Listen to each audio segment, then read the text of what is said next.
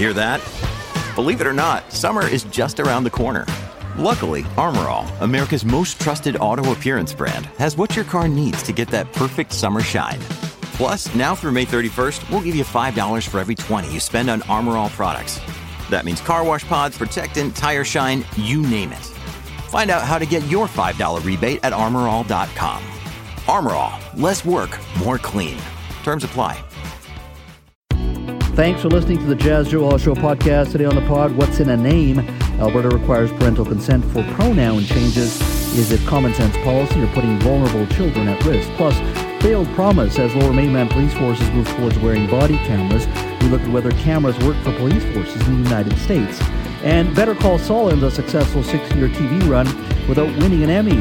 Why, after 53 nominations, does a program end up the Susan Lucci of television shows? That's all next on the Jazz Joe Hall Show podcast. Federal ministers are voicing strong opposition to Alberta Premier Danielle Smith's proposed restrictions on transgender rights, arguing it'll put youth at risk with one of the most aggressive policies of its kind in Canada. Federal Health Minister Mark Holland says he is deeply disturbed by the provincial plan that was announced by Ms. Smith yesterday. The proposals first announced on the social media site X involved transgender policies and guidelines ranging from restrictions on hormone therapy and surgery to participation in sport.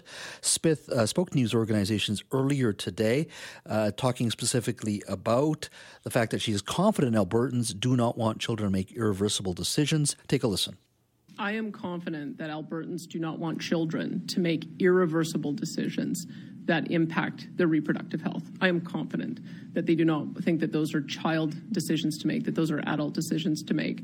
I am also confident that parents love their kids and they want to know what's going on with their kids. Doesn't matter what perspective they come from. They want to make sure that they're walking the journey with their child every step of the way. And anyone who's trying to put roadblocks in that child-parent relationship, they've got to, I don't think they have public support. I mean, that said, we do know that there are going to be difficult conversations to be had. That's why we are going to be supporting a pilot project to ensure that families are able to have counseling right alongside with the kids. And if there is ever an instance where a child feels rejected or at risk of harm, we have a child protection service, and we are going to make sure that those kids also have a safe environment to be in. So I would say that this is the right balance. This is what I believe Albertans expect of us to do to make sure that we're protecting kids' choices. Now, Alberta's official opposition NDP and former Premier leader and Rachel Notley says that the Premier's comments and her government's policies are putting vulnerable children at risk. Take a listen. Listening to Danielle Smith's message, some might have heard a calm delivery, but the words themselves were cynical and cruel.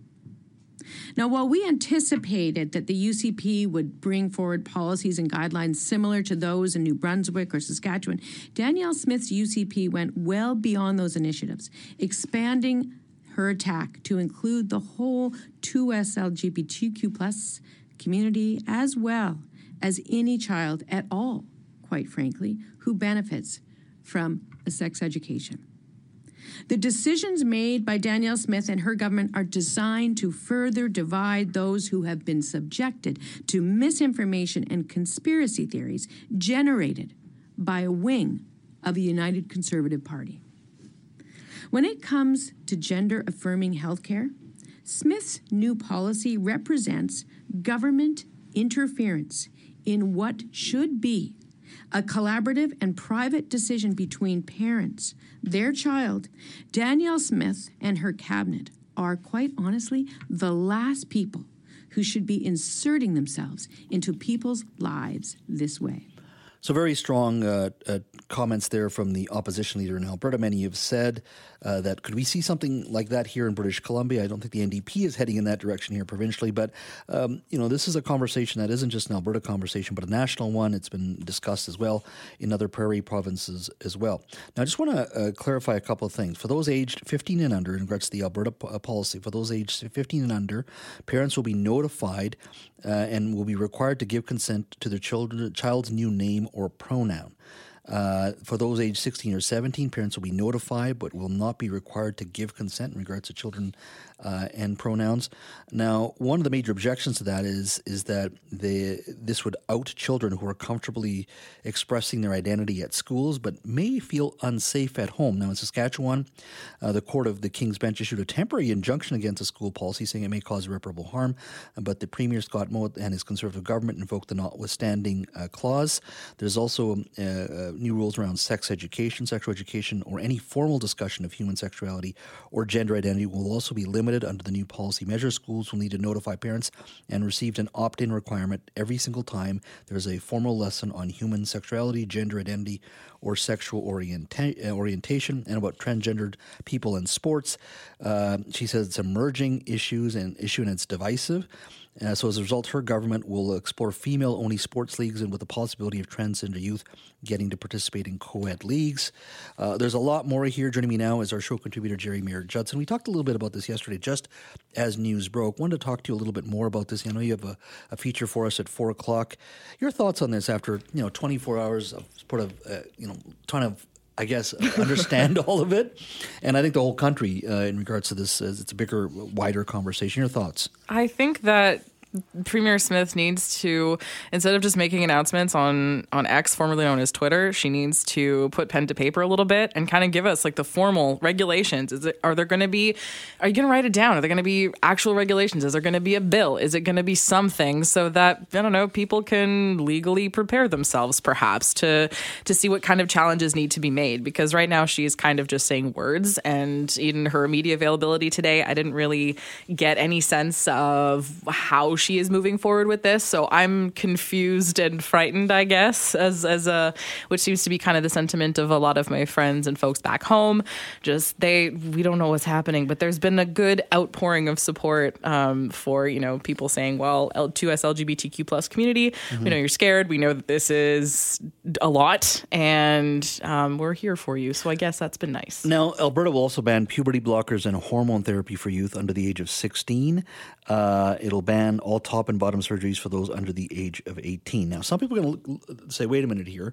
The Premier and her government through legislation has a point. Young people should not be making these irreversible changes, as the Premier said, on that issue. Can I cut in with something, though? I think that puberty is also an irreversible change that happens to your body. If you go through one puberty that does not align with the gender that you feel, then you have to undo that later in your life. So I don't understand. I think it's a false equivalency because she's saying, well, you have to opt into this decision, that it is somehow worse than going through the puberty that your body decides that it is going to go through. Does that make sense?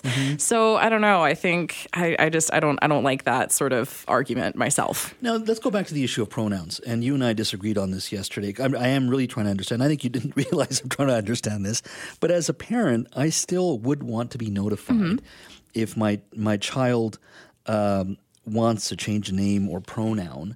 And I get where you're coming from in the sense, and where the Premier is coming from in regards to parents' rights. I understand there's going to be probably a small minority of parents that do not handle that news very well. Totally. And may not treat their children well. So do we focus on that small minority, but you exclude the majority, I think, of parents who will say, I love my kid, we'll get this together, I want to provide the support. I should still know. I think these might be the kinds of parents that would sort of know anyways, or maybe you do make an environment where your child feels comfortable to tell you about that anyways, and maybe that you're taking pains so they feel safe at home, which that's excellent and amazing. And then, then I guess it wouldn't matter too much because you'd already kind of be in the loop.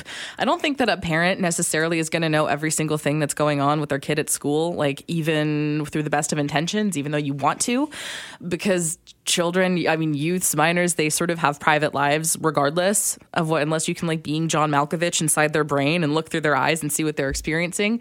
So I don't think that, I'm not pro hiding everything from parents, for sure. I'm not. I just think that it seems, I don't know. I'm just not in favor of maybe taking away the one safe space that a minority of kids have. Because I totally understand that most families, it's not like that. Most families, you're going to love your kid no matter what. That love is unconditional. But it's just the scary, tiny, tiny minority of families where that's not the case that I worry for. Many of us have those stubborn pounds that seem impossible to lose, no matter how good we eat or how hard we work out. My solution is PlushCare. PlushCare is a leading telehealth provider with doctors who are there for you day and night to partner with you in your weight loss journey. They can prescribe FDA-approved weight loss medications like Wegovy and Zepbound for those who qualify. Plus, they accept most insurance plans. To get started, visit plushcare.com/weightloss. That's plushcare.com/weightloss. Let's revisit our top story. Today, federal ministers are voicing strong opposition to Alberta Premier Danielle Smith's proposed restrictions on transgender rights, arguing it will put youth at risk with one of the most aggressive policies of its kind in Canada. Federal Health Minister Mark Collins said he is deeply disturbed by the provincial plan announced by Premier Smith yesterday on the social media site X. Take a listen. When it comes to classroom instruction on subject matter involving gender identity, sexual orientation, or human sexuality, we will be requiring parental notification and an opt-in requirement for each instance a teacher intends to give formal instruction on these subjects. Furthermore, all third-party resource materials or presentations related to gender identity, sexual orientation, or human sexuality in our K through 12 school system will need to be pre-approved by the Ministry of Education to ensure the materials are age-appropriate. For a minor, age 15 and under, the government will require parental notification and consent for a school to alter the name or pronouns of a child. For 16 and 17-year-olds who choose to alter their name or pronouns, parents do not need to give consent, but they must be notified. We know that nearly all parents, even those who may disagree with the decision of their children, will love and care for their children no matter what choices they make. However, in the handful of rare situations where one or both of the parents reject or become abusive to a child who identifies as transgender, we have child protection laws that will be strictly enforced. That was Premier Danielle Smith speaking yesterday. She spoke earlier today as well on the issue. Now, there are many organizations who represent the transgender community speaking out on this, and my colleague Jerry Mira Judson, who joins us now, spoke to some of them today. I did indeed. So I was looking on social media last night, and there was a joint condemnation that came from two of these organizations. So it comes from Skipping Stones, which is a nonprofit in Alberta that connects trans and gender diverse youth with resources and support, and Egal Canada, which is Canada's leading organization for 2S LGBTQ plus folks and issues. They do research, education, and legal advocacy. So they came together, they made this statement that I won't read in full. However, it says that these measures announced run directly counter to expert guidance and evidence, violate constitutional rights of 2S LGBTQ plus people, and will lead to unimaginable harm and suffering. And then further down, they say that we are prepared to take legal action in cases of, if these, policies are enacted. Mm-hmm. So I talked to representatives from each of these organizations, and I talked to first Amelia Newbert. She is the managing director for the Skipping Stones Foundation in Alberta. And I asked Amelia what her impression of Premier Smith's comments was. I think the word that's going around the office here and going around the community is terrifying.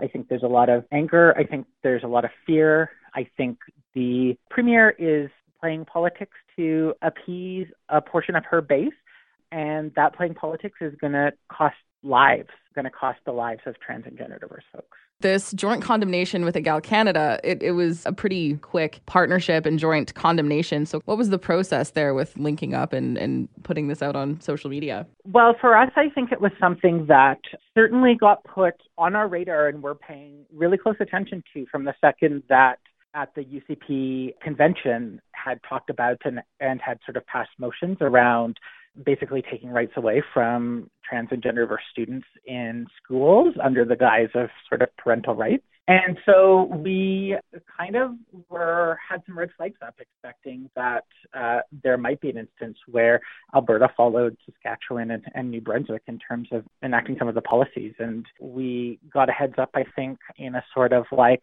offhanded comment by the Premier on her show on Friday that we could be expecting to see kind of policies released. And so we certainly had come together, and it's certainly been something that we had been exploring for a while, knowing that, every sort of second matters with this. Every second matters in terms of fighting to make sure that these policies aren't on the table or are challenged right away, and also sending a really clear message to our community that we're here and we're going to fight in every way possible, and we're willing to go the distance.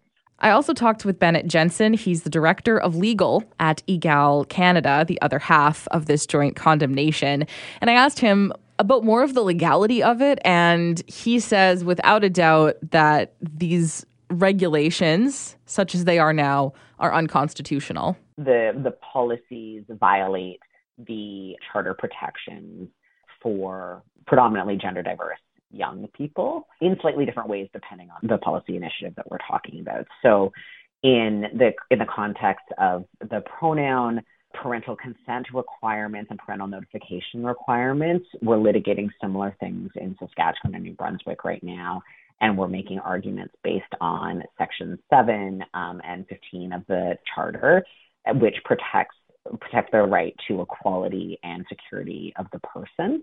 And what that means is that we're saying that gender diverse young people are being targeted in a discriminatory manner by this now legislation in Saskatchewan, and the same, a slightly worse version is being proposed for Alberta, and that they are being exposed to harm is the simplest way of understanding it. And we have a ton of evidence to support both of those arguments. In the context of gender-affirming care, the denial of medically necessary, possibly life-saving health care for gender diverse young people is discriminatory. We have the easy example of cosmetic surgeries for people under the age of 18 not being banned. So that means that a breast augmentation for a cisgender young person would be allowed, but a breast augmentation for a trans young person would be barred. That is on its face discriminatory and a violation of Section 15.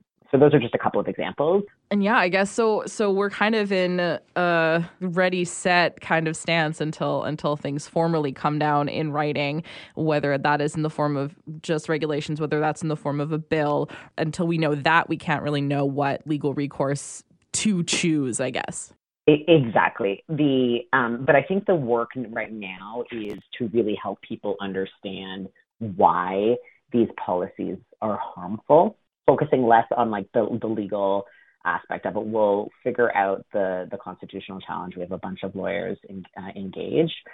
But the real problem, I think, is that policies like this are able to be pursued because lots of folks in our society don't understand trans people, and they don't understand trans young people, and they don't understand why, like I said, why these things are harmful. So I think there's a lot of work for us all to do who are engaged in these issues to explain some of that, to help demystify trans identities and these policies and explain what the experts know and what the best practices are in each of these areas, because everything that is being proposed violates that expertise and evidence. Interesting comments there, Jerry. Now let's just step away from Alberta for a second. In Saskatchewan, the conversation has been the minute you out children who are comfortable expressing their identity at school but may feel unsafe at at home with their parents. Now, that was taken to the Saskatchewan Court of a King's Bench when Saskatchewan brought in their rules. And in Saskatchewan, the government mandated that if a child wishes to use a different name or gender pronoun in schools, their parents will be required to give consent if the student is age 16 or under. Now, in Saskatchewan, the Court of a King's Bench issued a temporary injunction against the school policy, saying it may cause irreparable harm to students.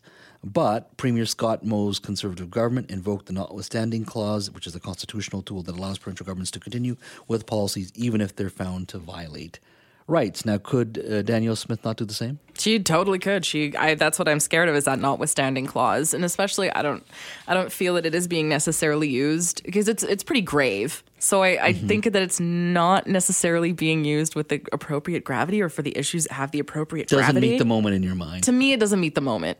So, but she could. She absolutely could, because now there's precedent that you can use that in that situation. And so, yeah, there is absolutely legal precedent. So that could be the case. Give me a call on the open line. I want to hear from you on this in regards to what Alberta is proposing in legislation. Saskatchewan has done some of it, but by far, Alberta's goes a lot further. And in the case of Saskatchewan, as I said, they invoked the notwithstanding clause. But give me a call. Do you think we need to be doing the same type or introducing the same type of legislation here in British Columbia? For those age 15 under, parents will be notified and will be required to give consent to their children's new name or pronoun. For those 16 or 17, parents will be notified but will not be required to give consent. There's also obviously legislation on transgendered people in sports. There's also going to be policies coming out in regards to sex ed.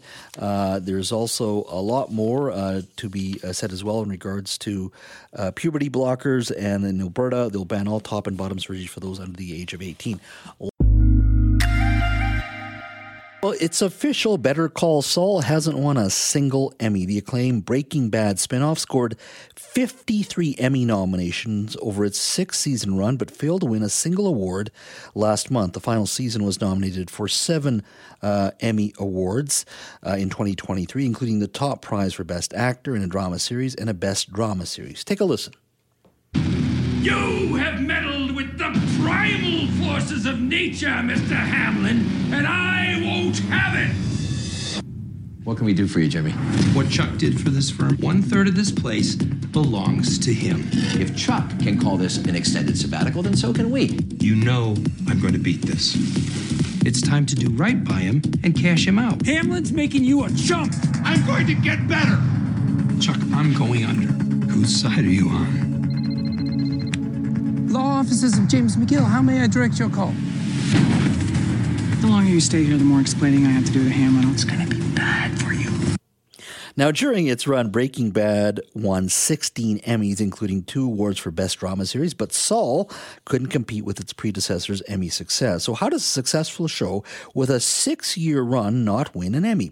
Joining me now to discuss why Better Call Saul went 0 for 53 is our Mark Staling. He's CKNW's in-house movie expert and executive producer over at AM 730. Mark, good to see you. Good afternoon, Jazz. Happy to be here. I wanted to have this conversation because we spend so much time talking about award shows and, award-winning shows, but there's so many shows that, reach a certain audience and have been successful for a long time.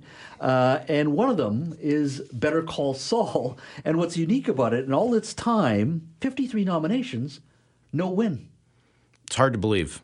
It's very, very hard to believe for a show as good as Better Call Saul, which I think everybody agrees it's a great show. Coming from the legacy of Breaking Bad, it already had an established name, and striking out 53 times. And that's a record not just by a couple of nominations. I think it's over double. Yeah. Why do you think that is? Well, there's a few different things that could play a role. I was looking back at other shows that have had spin-offs and some successful, some not. Frasier, by the way, that's like the king of the Emmys. It was a spin-off off of Cheers, and it did great. Yeah. It's luck of the draw. It's various things. I'm surprised it didn't win in the sense that often it'll be a kind of a career achievement, or they know the show's over and they'll vote for it because they know it's going out. It's had a great run, but why did it not win? It's strange. It's hard to exactly put your finger on why it would be, but it didn't. And we're talking about it, but we're talking about it. If it had won a couple, we aren't talking about it. Maybe it's it's not as much of a story. I don't know how that that plays out, but yeah. They sometimes refer to The Wire, which is a great sort of cop drama. You got to see a perspective from the drug dealer or the cop or the journalist covering crime. One of the greatest shows ever. And I don't think that one won an award either. So do you think it's about the fact that perhaps shows that are more mainstream have a better chance, and that perhaps these are a bit just off the beaten path, a bit more esoteric? I guess so. There's that to play into it. Yeah, I agree that The Wire was, wonderful. And, some of these shows, it might be a bit of a badge of honor that they, they didn't win. It's, we were always underappreciated. We're the little guy or something along those lines. With Better Call Saul, nominated for acting and this and that. It wasn't like, and there's another thought would be, maybe, there's a lot of inside Hollywood stuff. People don't like, somebody on the Bob Odenkirk is a very, very well-loved, figure, for years as a comedian, and then into that. And it had this Breaking Bad legacy. So it's peculiar. It would have been nice for it to get, this, it ends its run. It would have been nice for it, to get it. Something you had mentioned to me off the air, which is, one of my favorite moments, and everybody, thinks less of soap operas and things like that. But Susan Lucci was nominated 18 times for Best Actress for All My Children, and she never won. And she did finally win 19 years in. And I watched the clip the other day, and it's powerful. It was an amazing, amazing moment. She got the standing ovation. I'm a softie. I mean, I was almost tearing up. It was so, nice to see that and the joy. These are always kind of human interest, things. Yeah. But Better Call Saul, didn't, never got that award. I guess it's the nature of the beast with TV, it's season after season after season, so it could happen. The Oscars or something like that, a movie comes out one year, it has its one chance, and then, that's that. It's true. I mean, if I look at, what people love this year, Succession, which is still viewed by very few people when you compare it to a broad mainstream audience. Great show as well, but it does speak to probably the New York and LA audiences rather than, let's say, Canadian or Middle America. But a very good show, and I would say that's got nuance to it. They love that show, but somehow Better Call Saul, as I said, after 53 nominations, doesn't win anything. It does speak to either taste or the irrelevance of award shows. And I would actually lean towards the irrelevance of awards. No, I think that's the case. I know they've lost their luster for me as I've aged. Maybe I'm just a cynic now or whatever, and I've had my heart broken when I was younger, wanting certain things to win the Oscar or win the Emmy or whatever it happens to be.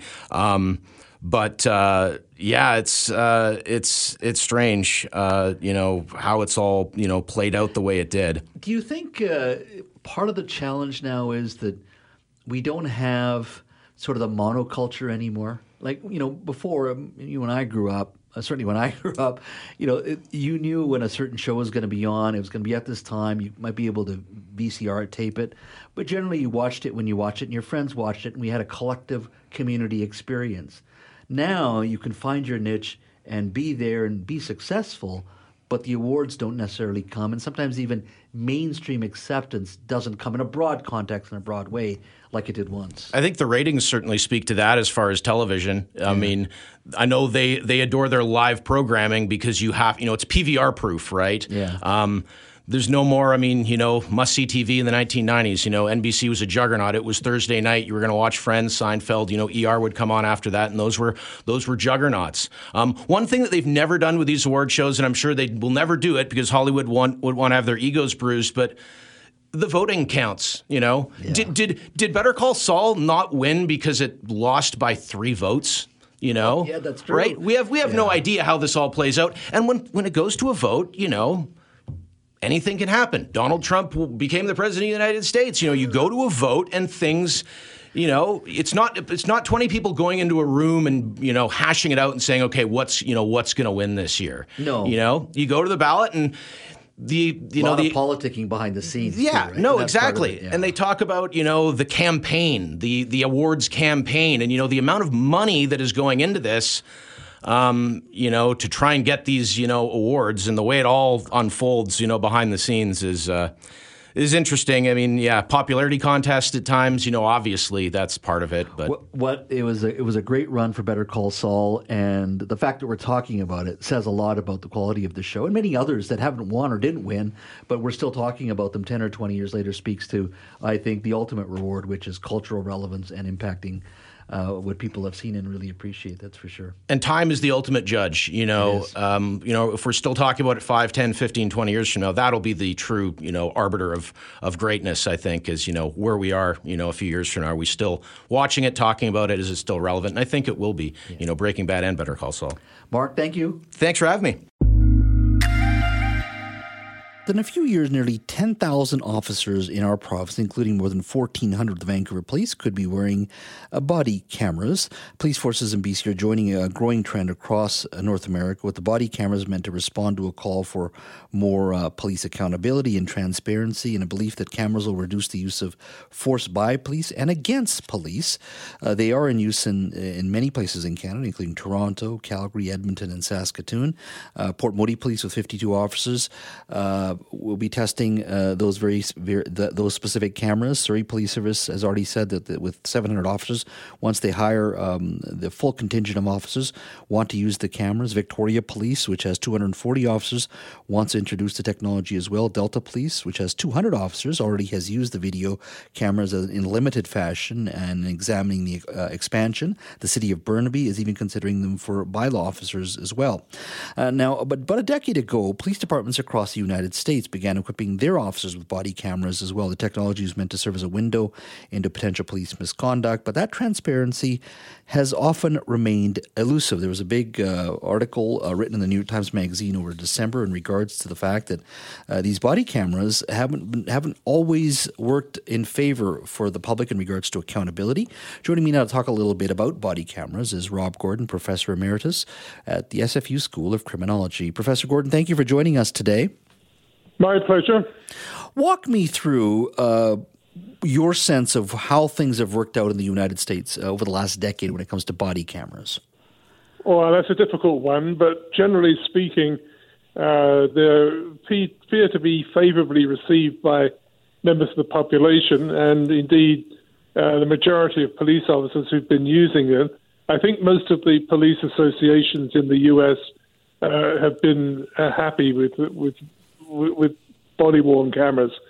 So we've got to make sure, though, that as we introduce them in Canada, that we don't ignore the fact that there are some peculiarities about Canadian policing which are not the same as you find in the United States. So that's something that's a caveat. When you say although I think the experience has been fairly positive. When you we say just have to wait now to see what happens. I'm particularly interested to see what happens in the Vancouver Police Department, which, as you've pointed out, is experimenting with it. And I mean, that's a very important step. You were saying peculiarities here in the Canadian system. What did you mean by that?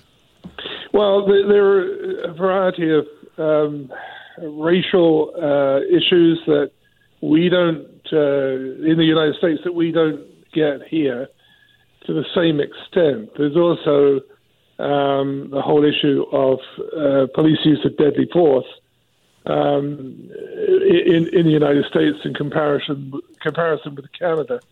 So there's those kinds of compounding factors. In addition, one of the big issues here is privacy. Privacy on the part of those who are being filmed, as opposed to those who are doing the filming. So there's some concern that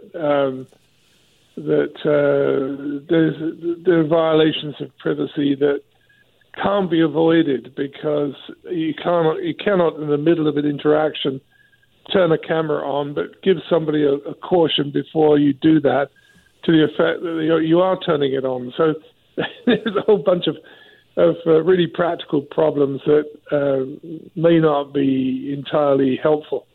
There's been some complaints in the United States where folks have said that not all of the footage is always made available. There's concerns as to how that footage sometimes is edited. Do you think that's a legitimate concern in your mind and one we should be worried about here?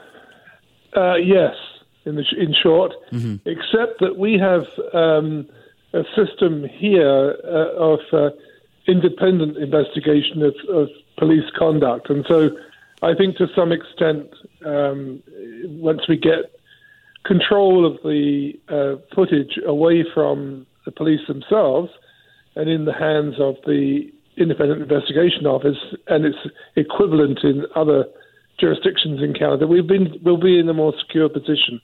Yes, there's been a lot of concern about release about the editorial process, the editing that goes on of body-worn camera footage, who holds on to it, where it goes once it's been handed in at the police station, and how secure it all is, because it's quite important.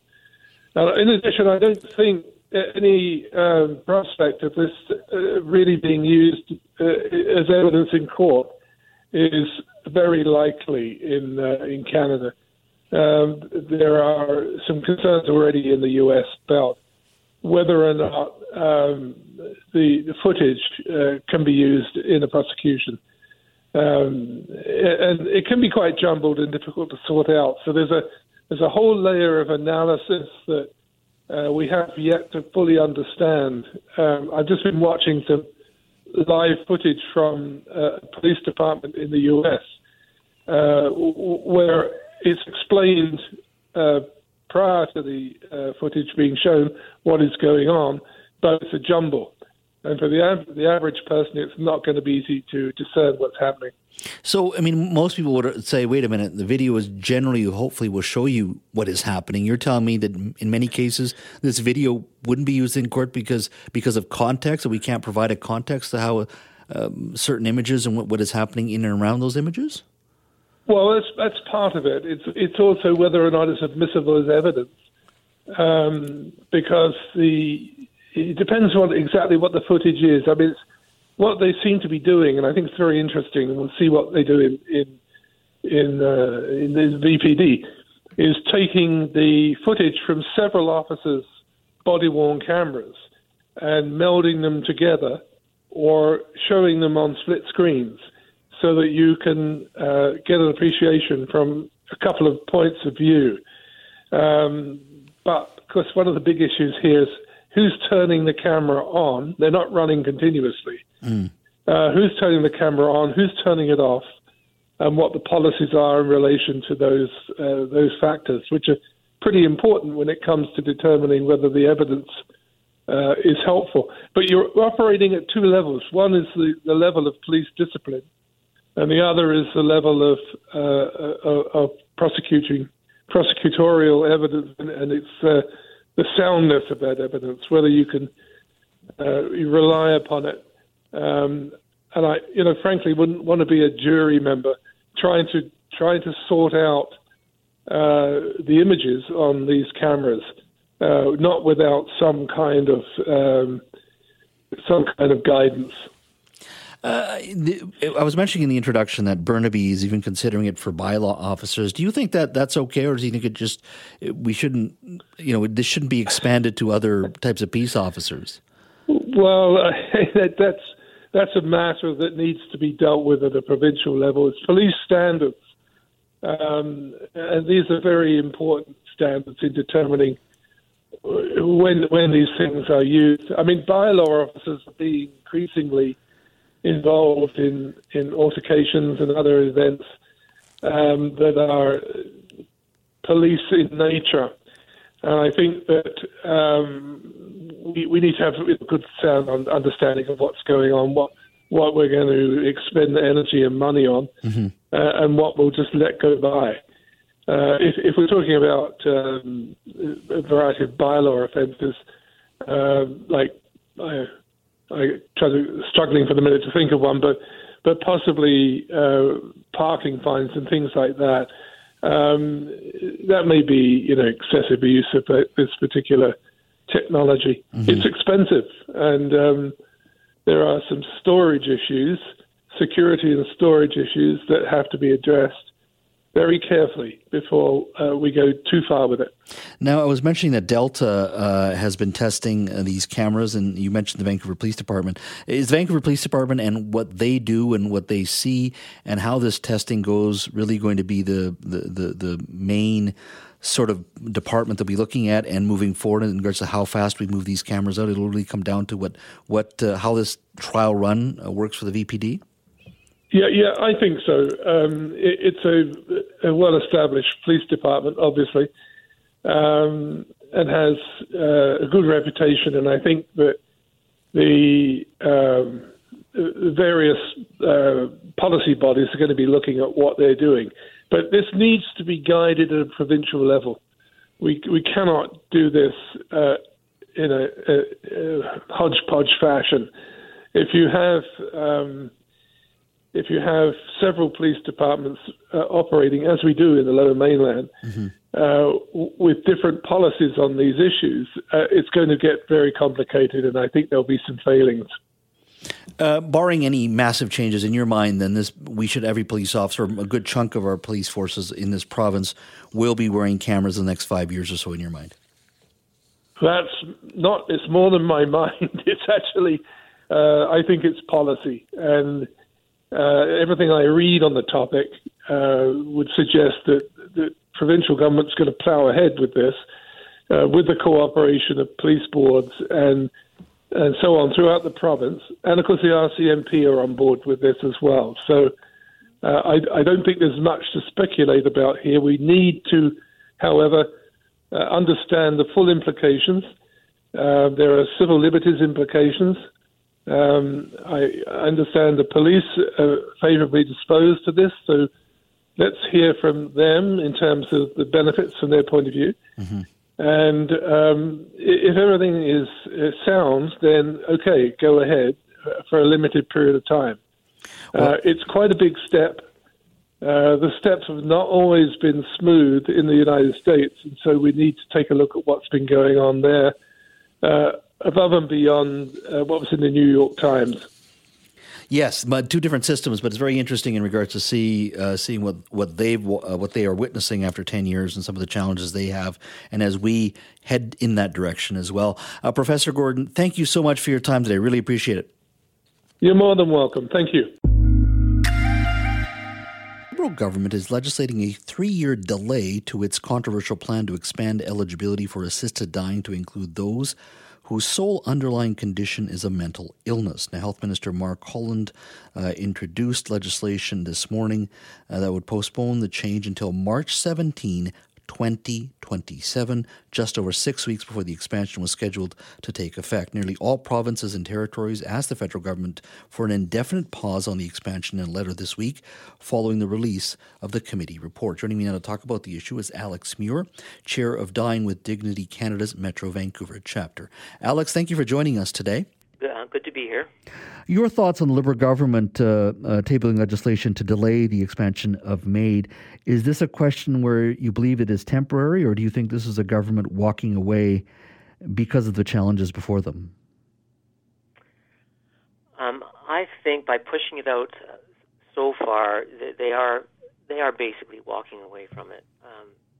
If you look at the evolution of this whole thing, back in 2021, under Bill C-7, they said, okay, we're going to offer this to people with mental disorders, but we need a couple of years to get everything, lined up and the processes in place. And then the 2023 deadline approached, and they said, no, we're not ready, pushed it out a year, and now they're pushing it out 3 more years. So we're talking 6 years in total. And so you've got people out there who are living with treatment-resistant mental disorders who've been patiently waiting all this time. And so we share their frustration, of the continued exclusion and stigmatization based on a diagnosis, which, by the way, is a clear breach of the Charter of Rights and Freedoms. And I think that's why the government's not clearly saying they're blocking it, because they know that it's unconstitutional. So what they do instead is they just push it down the road. What would you say to Canadians who are listening to us that are hesitant in regards to heading in this direction as a country? Well, I think part of the challenge is getting people to understand who is specifically targeted with this legislation. The vast majority of people with mental disorders will not qualify for MAID. We think it's going to be a very small number of people that will qualify. And that's what we've seen in other countries that have this. Belgium has had, access to assisted dying to people with what they call psychiatric disorders since 2002. And in a 20-year period, only 1.4% of the total number of those cases were due to psychiatric disorders. So, we think it's going to be a very small number here as well. So it's people that have been suffering for years or decades, who've tried all the recommended treatments. Nothing's worked for them, and so to say to them, we just haven't found the right solution for you, we think is cruel, and so they should be allowed at some point to say, I've had enough. Mm-hmm.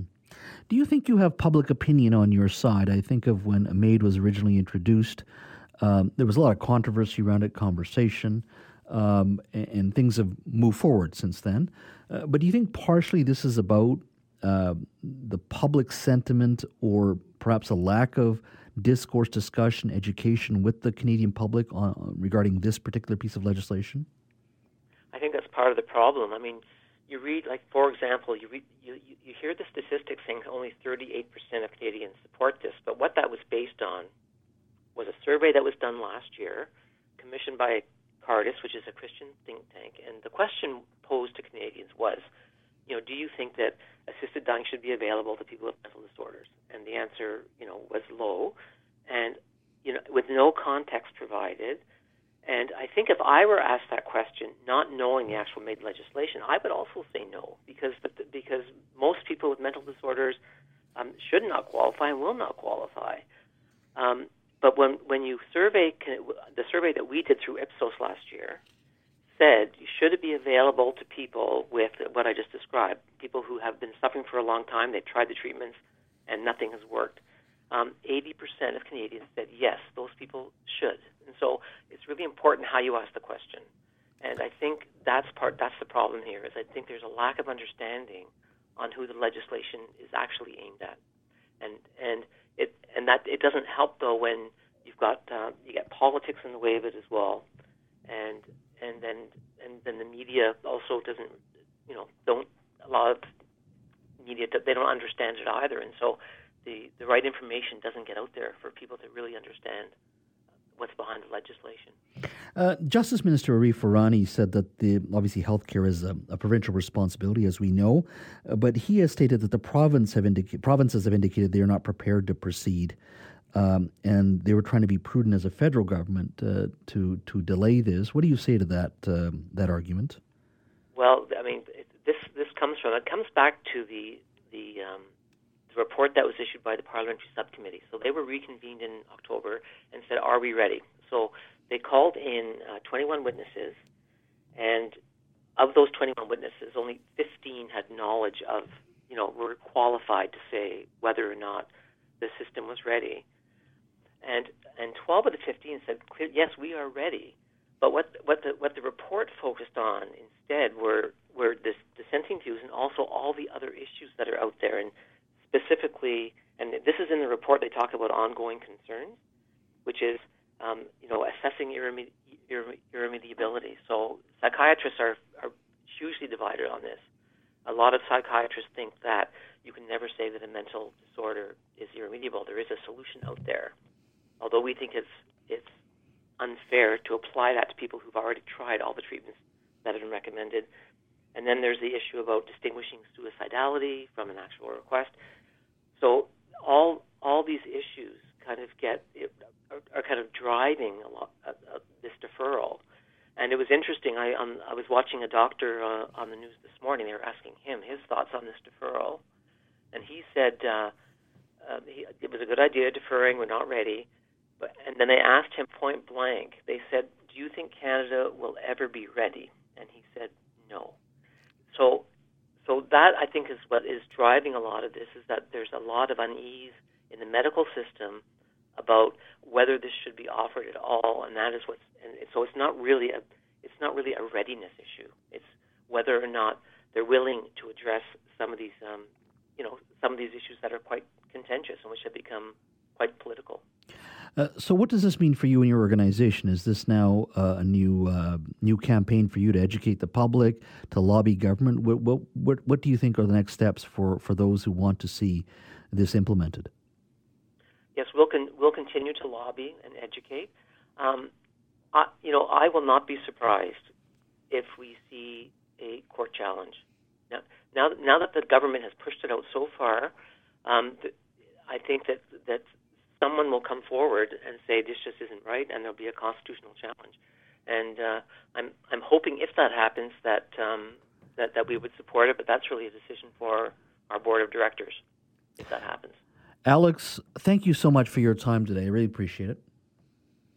My pleasure. Thank you.